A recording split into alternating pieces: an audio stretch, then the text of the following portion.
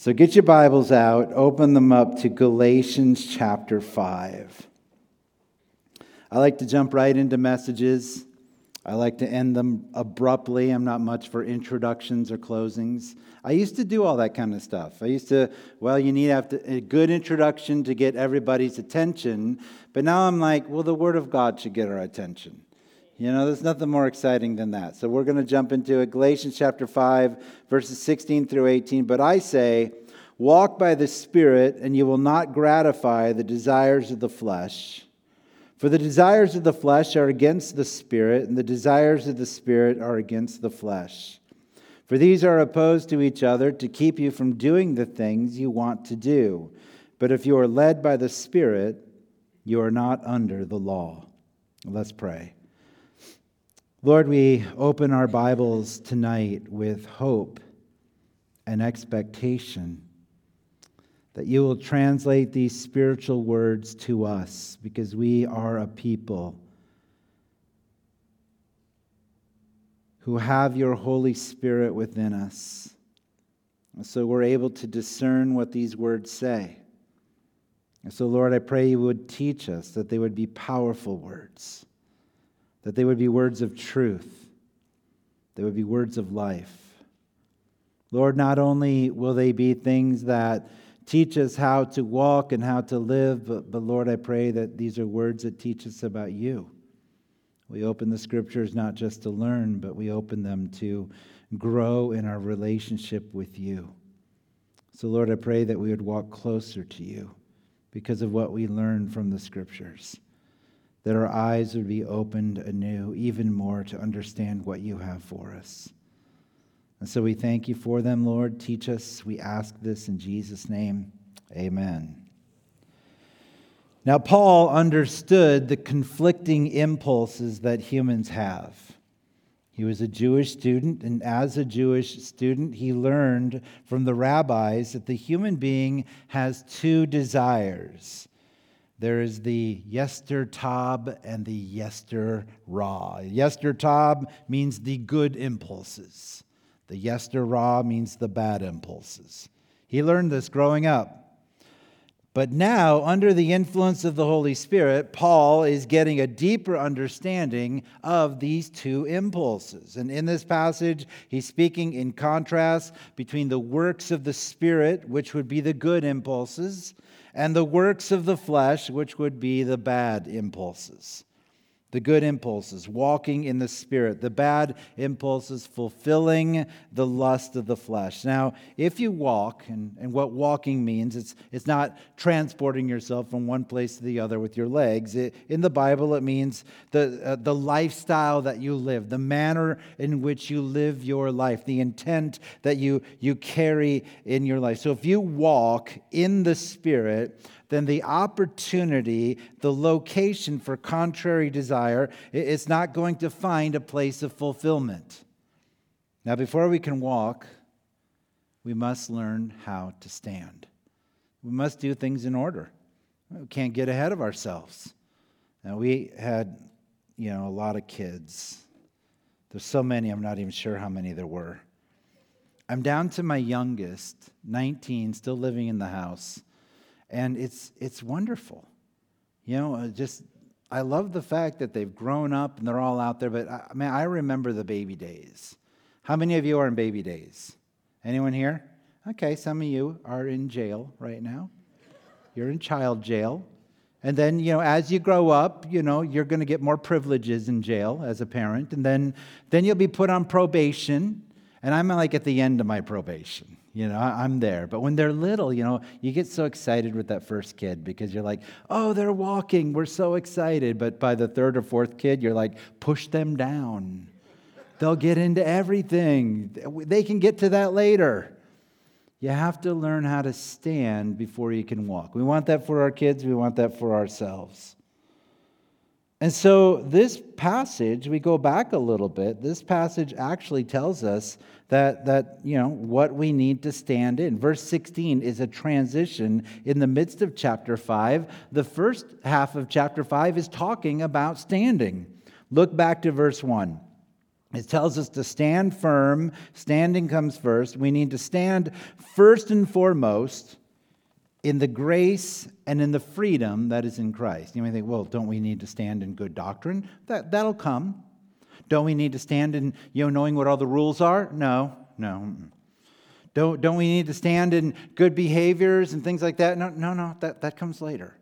First and foremost, you stand in the grace and freedom that is in Christ. We stand in the understanding that our efforts do not produce gain with God. The favor that God gives 100% comes freely to you in Christ. Now, if we are to fall into our legalistic desires, because legalism is a desire, it's a desire of logic. By logic, we want to, make sure that everything is working according to the rules and we have a good system in place and everything is logical. So if we fall into our legalistic desires and we begin to operate, that is, walk in the flesh by maintaining laws and traditions and behaviors for the purpose, we think, of gaining God's favor, then our initial disposition is flawed. We'll be out there walking in life, but we'll be walking the wrong way. Because we're standing in the law, we're standing in rules, we're standing in legalism, and therefore we'll walk that way. We're walking, moving forward, living our life from a starting point and a disposition that is works-based merit, which, by the way, is how most every human in the world operates. Everyone. Becoming a transformed believer in Jesus is supposed to make you different than the world. The main difference is, right off the bat, it's grace. Grace is the thing we stand in. The world doesn't understand that. They're like, well, you have to earn things, or you have to do things to get what you want, or you have to take things. I mean, for them, it's completely different. For us, we're standing in grace. God's going to work everything else out. There's nothing that you can do to merit God's favor. All of that was won for you by Jesus. Now, if we seek to gain God's favor with our laws, then we are standing in the law, which is maintained by the flesh. If we receive God's favor freely and recognize that we cannot earn it, then we're learning to stand in the freedom that is given and not in the freedom that is earned. You are free, every one of you. Every one of you that is a believer in Jesus, you are free, but it's not because you did anything. You are free because of what Jesus did. That means we're accepting and standing in a spiritual truth. Remember, you have to stand before you can walk. So herein is a standard principle in life. The principles upon which you stand will determine the manner in which you walk. There was an evil man, you've heard of him, named Aleister Crowley, who penned a phrase upon which Satanists and anarchists and humanists stand as a principle of life. Basically, he says, do what you want, and that is the whole of the law. That was his thing that he stood upon. If the principle of my life is doing what pleases me solely, if this is how I stand, then, well, believe it or not, as I walk that out, I will have a destructive impact upon other individuals and upon society as a whole. The way I walk will be destructive not only for others, but for me also. What would my life be if I was only concerned with doing the things that made me feel good? My life would be worthless. I would be worthless to society. If an idea or philosophy has come into your life and it's strong, it influences you, it's all you want to read about, you're watching the YouTube videos about it, that's the thing that's going to pop up in your conversation. It's going to start popping up in the way you think, in the way you process. And if it's strong and you stand upon that idea and that philosophy, we'll count on it. Those are the types of things that will determine the way you walk. If personal selfishness overrides the realization that you have received all things freely from God, and we stand in grace, we've received all things freely from God, well, what if personal selfishness overrides that? Then we will struggle with generosity. It's like, I'm not a very generous person. Well, what are you standing in? I'm standing in, worry and fear and selfishness and greed. Well, if you're standing in grace, you'll walk in grace. Jesus said in Matthew 10, verse 8, freely you have received, freely give. There it is, simply stated.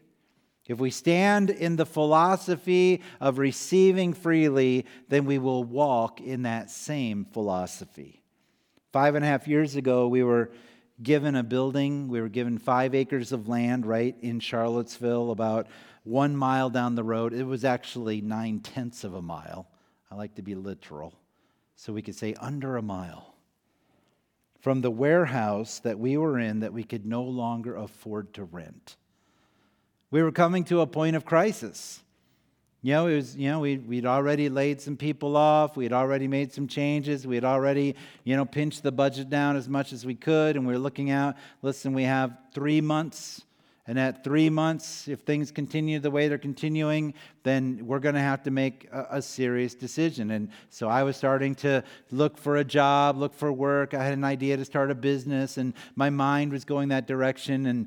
And right across the parking lot, there's a veterinary office, and one of my elders owns that. And I'd go over there for coffee, and he'd keep telling me, don't worry about it. I'm like, what do you mean, don't worry about it? You're the treasurer. What do you mean, don't worry? He said, it's gonna be taken care of. So another friend of mine was pastoring a little church 9/10 down a mile down the road. And I met him for lunch, and he said, the trustees are going to shut this church down. And I said, do you guys know how to do that? And he goes, what do you mean? I said, well, there's some laws and rules for shutting down a nonprofit, all these things. He said, will you come and meet with the trustees and tell them what to do? So I did. I went and said, this is what you can do. Your best case scenario is to liquidate everything, keep the church entity open, because you guys have a bunch of missionaries, set up a fund, and then just support your missionaries for years. Best thing you can do. And they're like, we're done. There's just 4 of us. We're done here. I said, well, you can do a full transfer to another nonprofit. 2 days later, they called. They said, would you like to be considered? I'm like, well, we're really in a good place to receive free property right now. 2 weeks later, they said, we want to give it to you. And there went our problem with rent. Freely we have been given. And so our conviction is that we would freely give. And so people, especially during COVID, everybody was not, everyone who met in a school was shut down. All the churches, a lot of them, our church isn't meeting, but we still want to meet. Our men's group wants to meet. Our women's group wants to meet. We were letting so many churches just come. We had a full schedule. Letting people go, why are you doing this? It's because the Lord gave this to us for free. And so we stand in the grace of God, and freely we want to give it back. If we stand in the realization that we are loved beyond measure by God, then there's no reason in the world why, we realize there's no reason in the world why God would love us that much. Well, then guess what? We're going to be more disposed to love other people, even the ones that are hard to love. We're going to say, man, these people are so difficult. And then we realize, but God loves me so much. I stand in that love. I realize that grace, and so that makes me a person who is willing to show love to others. If we stand on the good impulses, then that is what is more likely to come out. Now notice what Paul says in verse 17 in this passage in Galatians 5. He says, for the desires of the flesh are against the Spirit, and the desires of the Spirit are against the flesh. For these are opposed to each other to keep you from doing the things you want to do. Did you know that when you became a Christian, you were going to create a nonstop conflict within your life? I'm a Christian now. All right, here's your conflict. What do you mean conflict? Don't worry, it's a good thing. It's a realization that there is something within you that is good and true and alive, yet you're still carrying around something that's not. It's a good reminder. It's a conflict. The desires of the flesh are against the Spirit, meaning literally there is a conflicting desire. The desires of the Spirit are in direct conflict with the desires of the flesh, vice versa. And this is a constant theme in the Bible. It's I see that over and over again, reading through the Scriptures, the flesh and the Spirit and the conflict that is there. It's kind of like the command in the Bible to don't be afraid. Don't fear. If you go through and count them all, 366 times in the Bible. Leap year is covered.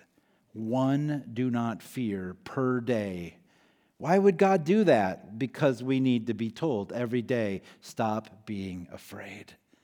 Stop it.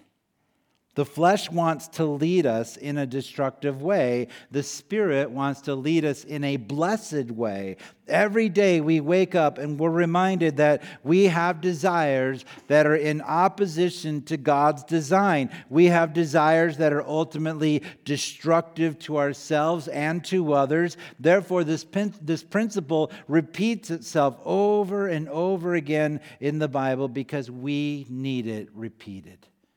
You might say, I've told my kid to do that 1,000 times. It's like, well, you're going to tell them 1,000 more. Because people just need to be reminded. We need it. We go to the Bible. Why is it saying the same thing over and over again? Because we need that reminder. In Ephesians chapter 2, verses 1 through 3, it says, "And you were dead in the trespasses and sins, in which you once walked, following the course of the world, following the prince of the power of the air, the spirit that is now at work in the sons of disobedience, among whom we all once lived in the passion of our flesh, carrying out the desires of the body and the mind, and were by nature children of wrath like the rest of mankind." What are we being told here? Well, there is a way of the world. And there is a controlling power of evil in the world. And before we received spiritual life in Jesus, we lived a fleshly life. We lived a life where we were seeking the desires of the flesh and ultimately reaping destruction and wrath. That was before Jesus. Now, turn with me to 1 Peter chapter 1, verses 13 through 15.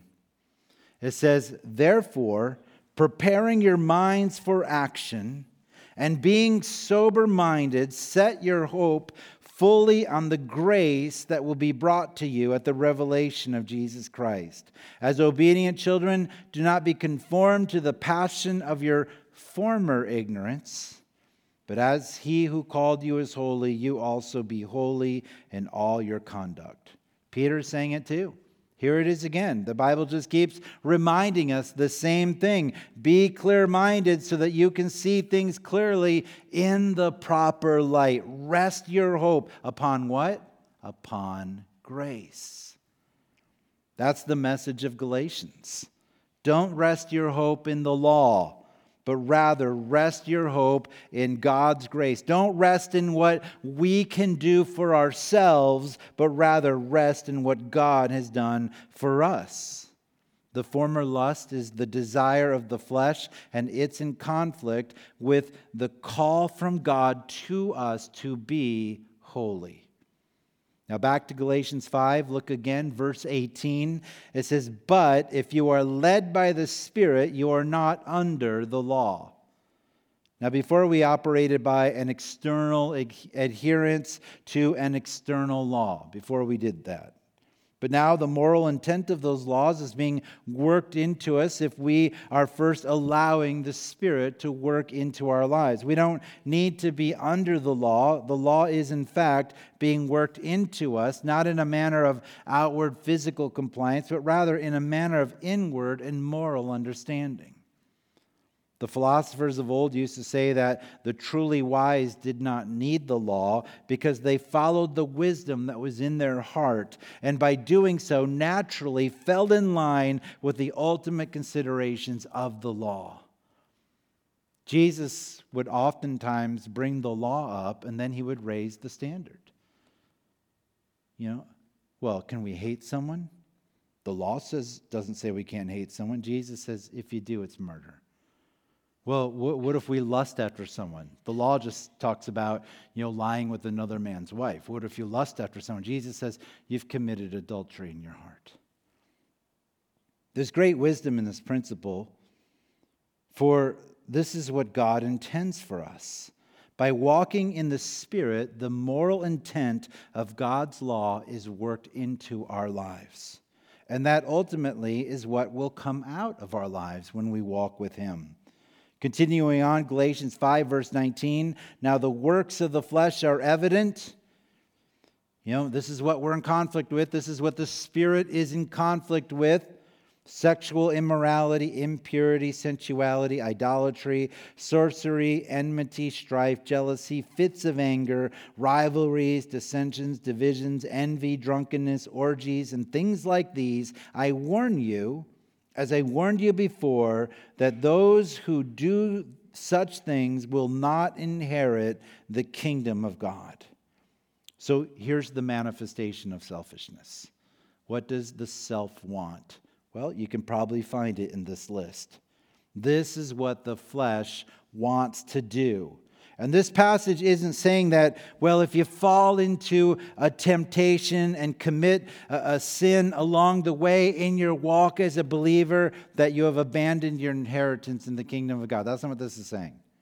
This passage speaks of those who walk in these practices, of those who live their lives in these ways. You might say, oh man, I got caught up in a division, or I just really had an unhealthy rivalry with this person, or that one time I went and I shouldn't have drank stuff and I got drunk, and does that mean I lose my inheritance? No, this talks about people who walk in those things.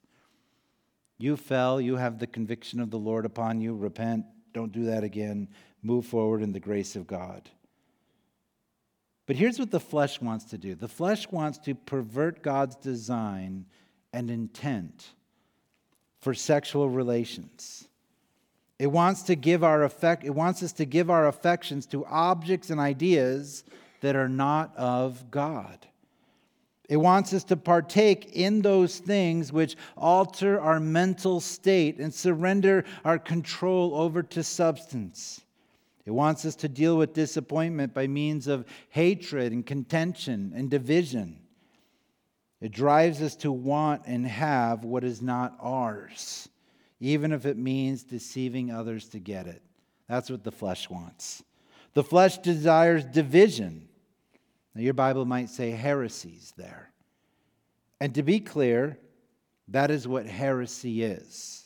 Heresy is about division, not really doctrine. You might say, oh, that person's a heretic because their doctrine's wrong. Well, their wrong doctrine might create division in the body, and that's why they're a heretic, because of the division. That's what heresy is all about. A heretic is not necessarily a person who believes wrong things, but rather a person who does things to divide the body. A heretic can be a heretic even with sound doctrine. They're doing it in a manner to bring division. They may do that with false doctrine, but doctrine doesn't make a heretic. Division does. Now, the Greek word heresy isn't always bad, believe it or not. When the Bible speaks of election or of some being chosen, it speaks of them being divided away into God's calling. That word divided there again is heresy. In this case, like with most, the word is negative. The flesh seeks division. The flesh seeks to separate ideas from the context of truth. The flesh wants the scriptures to affirm the actions that it wants to do. Therefore, it will divide ideas and snippets from the context of the Bible. If you want to see all of this in action, just look with great discernment into the writings who call themselves progressive Christians. Or the new popular word is what? Deconstructionist. That's the new fad word. It'll go away in a year. The flesh doesn't want to be told what is right by some outside source. It wants to choose its own form of right and wrong. It wants to create its own form of morality. I have a brother who will just tell me, well, you know what? I just have my own beliefs. And I'm like, wait a minute. You've just made something up in your head? And that's what you believe in?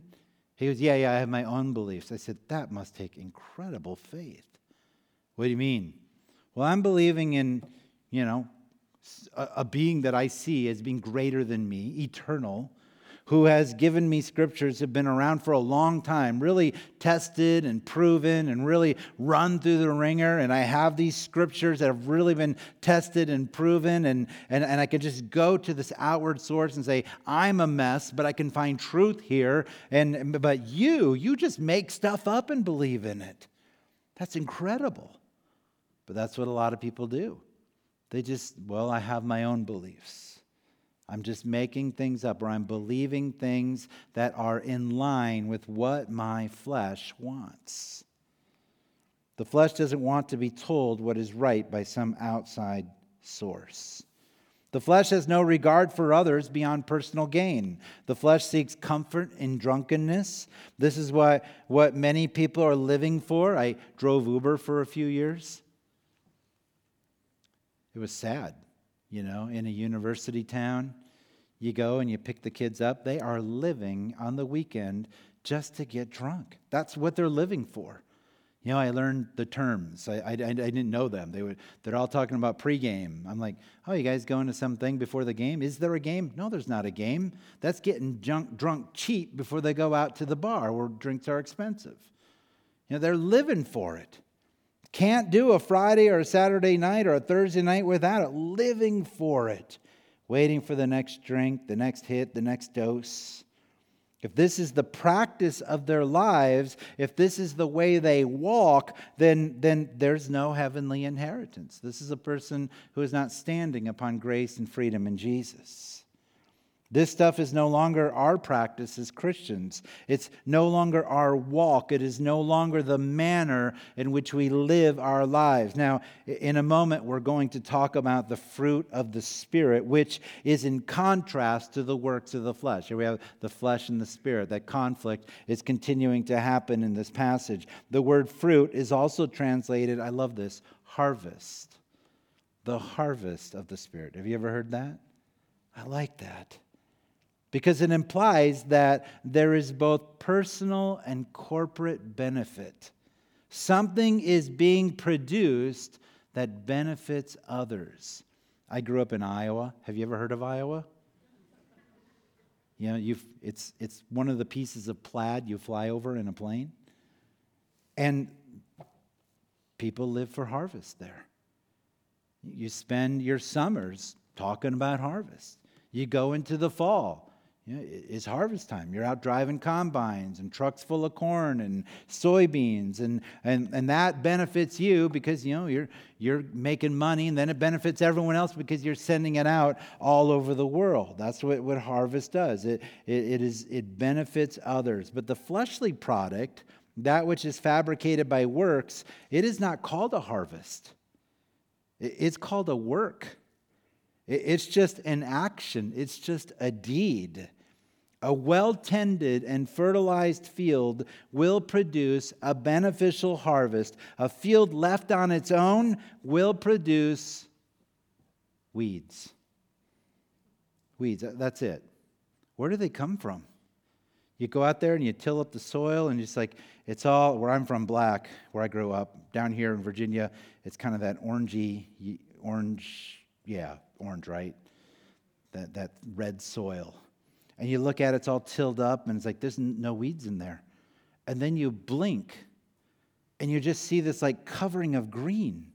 Like there must be 1 million weed seeds right there at all times. If you're not tending it, if it's not fertilized, if it's not cared for, it's not going to produce a harvest. It's going to produce weeds. And we're the same way. Left to our own devices, our own methods, our own pleasures, we will produce weeds. And those weeds are listed by name in verses 19 through 21.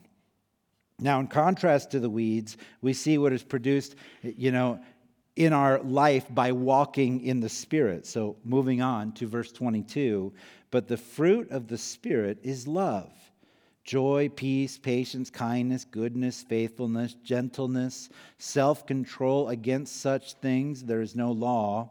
And those who belong to Christ Jesus have crucified the flesh with its passions and desires. Verse 25, if we live by the Spirit, let us also keep in step with the Spirit. Let us not become conceited, provoking one another, envying one another.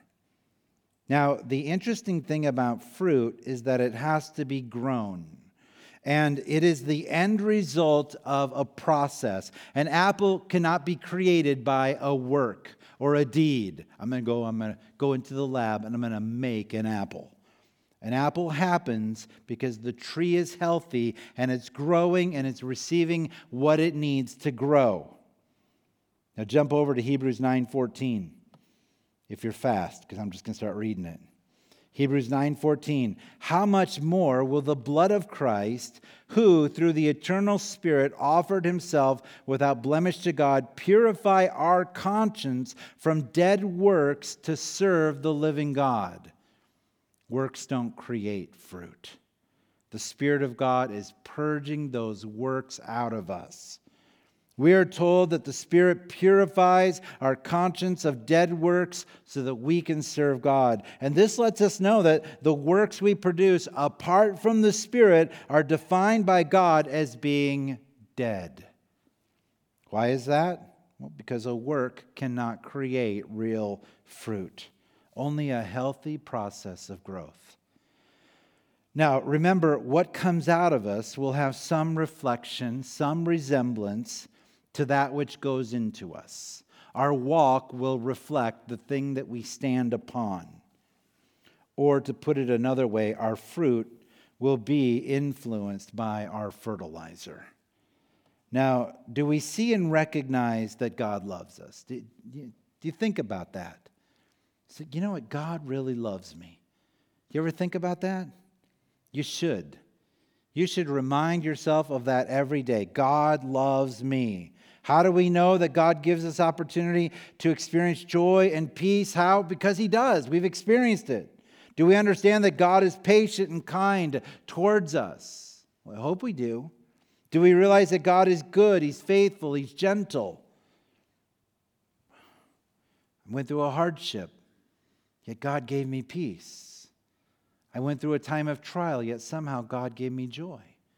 Do you think about these good things that God does for you?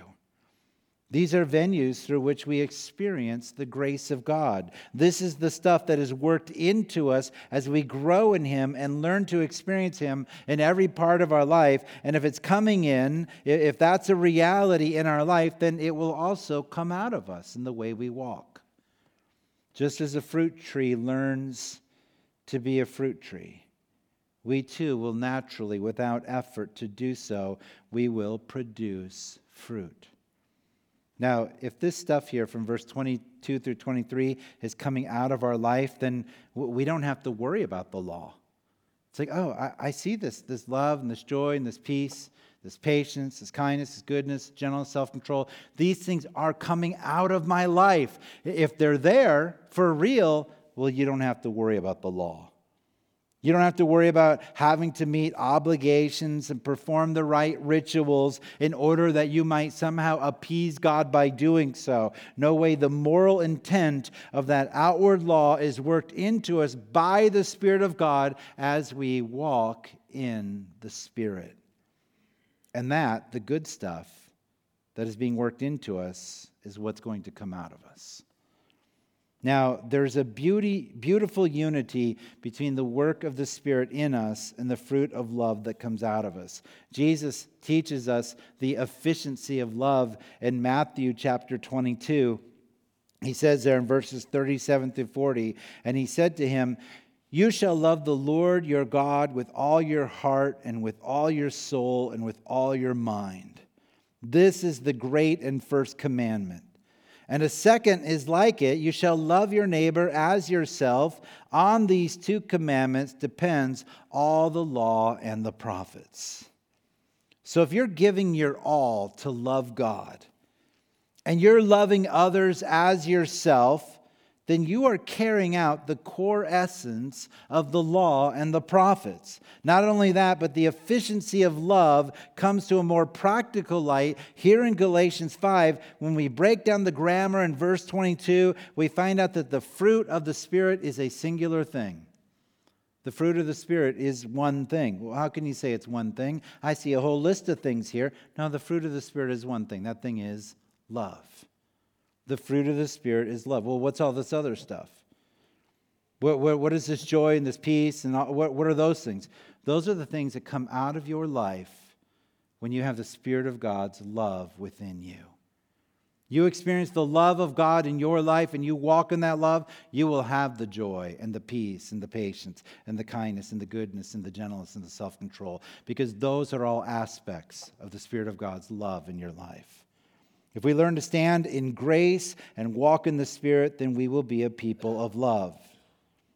So today I want to bring focus to a desire that you might have for yourself. You might be one of those people who says, I just want to be a nicer person. This has always been a challenge for me because I didn't know I was not nice. There would be times where my wife or my friend would say, wow, you are a real jerk there. I'm like, what'd I do? Well, you said this. I'm like, what's wrong with that? I learned that I am not naturally an empathetic person. I can do sympathy. A person might say, oh, I'm having a hard time. And why? Because I'm going through this. And I can think, well, I went through something like that. I can relate to that. I can relate. I can, extend whatever. But empathy, where you can just kind of know something's wrong with a person, man, I don't know how people do that. If I came up to you and I said, hey, how are you doing? And you have this sad face, maybe a tear come down your cheek, and this posture like this. And then you say, I'm fine. This is how I used to be. Oh, they're fine. I had to learn how to do that stuff. I had to learn how to say, wait a minute, they're not fine. Look at their face. They're actually sad. These things we have to learn. So you say, I just want to be a nicer person. I've said this myself. Man, Julie, my wife, Julie, I need to learn how to be a nicer person. And she'll say, it's about time. Or maybe you say, I just want to be more loving and compassionate. It's like, well, I can do the loving part because loving is sacrifice. It's like, you need to move someone into my house? Come on in.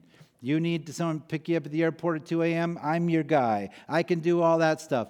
But compassion, I'm not sure if I know how to do that. It's like, we can figure this stuff out. If you're saying, I just need to make a greater effort to be nice or to love or to be patient, or I just wish I was nice, well, here's God's plan. Stop trying to make it happen.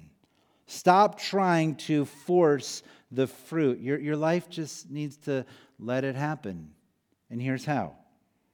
If it isn't happening, then you might need to reevaluate the soil your roots are sinking down into. Where are your roots? Where are you receiving your spiritual nutrients? Where are you receiving your vitamins and minerals for your spiritual life? What kind of nourishment are you bringing into your heart, into your mind? Not the food kind of nourishment, but the spiritual kind of nourishment. What's tapping you of your strength? You say, man, this is killing me. This is wearing me out. What's pulling you down? What's causing weakness in you? If there are weeds in your garden, what do? It's like, there's weeds in our garden. You get the hoe, you get out there, you pull them, you chop them, you spray them with cancer fluid. You do whatever to do. You kill those weeds. If you want to grow a nice melon, what do? You pull the weeds. I want to grow a good melon. I want to have good fruit. So I'm going to go out there and I'm going to work that garden. I'm going to kill those weeds. Well, why wouldn't we do that for ourselves? I got a lot of weeds in my life. Yeah, that's just too bad. That's just the way I am. Just going to have to fall back on God's grace later. Like people who will take their car to the garage to fix a muffler, but they won't take their broken marriage to a counselor to fix the most holy covenant that God has entrusted them to. It's like, hey, I know you guys have come and you've met with me and we've talked about the biblical principles, but I think you should really go see a counselor. And one of them is always like, no, I'm not going to spend the money. Well, you spend the money to fix your car. What's more important to you? My car. Well, then we're not, I don't think we're going to fix this. Hey, we'll pull a weed to grow a melon, but what about the weeds in your life? We need to be cautious of those who would drag us down and pull us away from the Lord. Do we recognize negative influences in your life? You should have unbelieving friends. You should spend time with unbelieving relatives, but you need to be the light.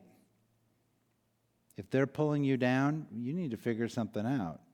You need to spend some less time until you can do it in a good way, to where you're walking away from that time and you're still standing strong in your faith. Plants of the same kind need other plants of the same kind to cross-pollinate. Those that are similar help each other to grow. So are we in a place where we are helping other people to grow? Are we around others who are like us spiritually?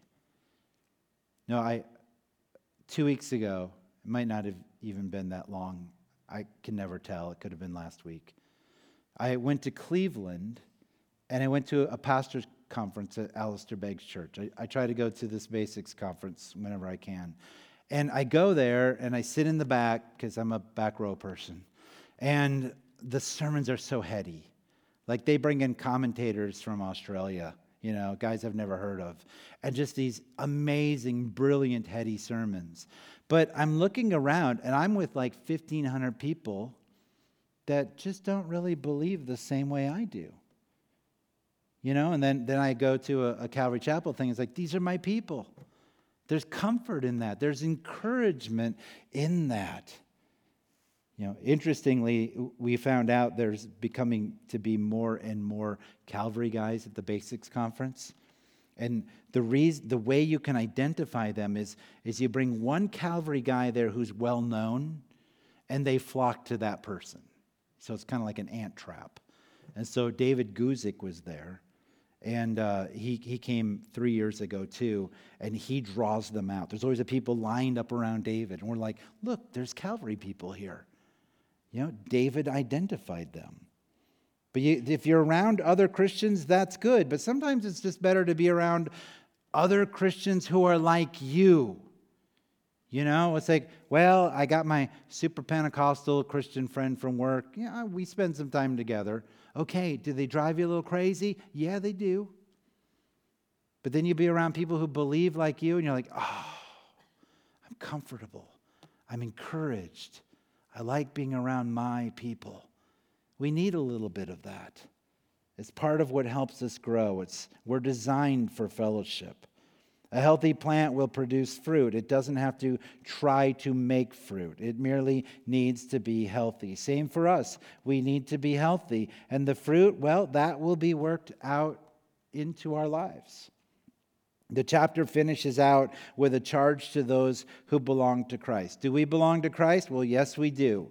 We have called him Lord. We've declared ourselves his servants. The works of our flesh are now in conflict. So to live for Christ, we need to consider the flesh now as it will be in the future. Right now, by faith, this flesh is dead.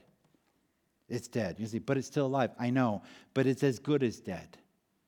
And by faith, I'm considering it. So when it desires something, I'm like, how can a corpse desire something? You don't get to have that. You're dead. The flesh has no future. It's a lame duck.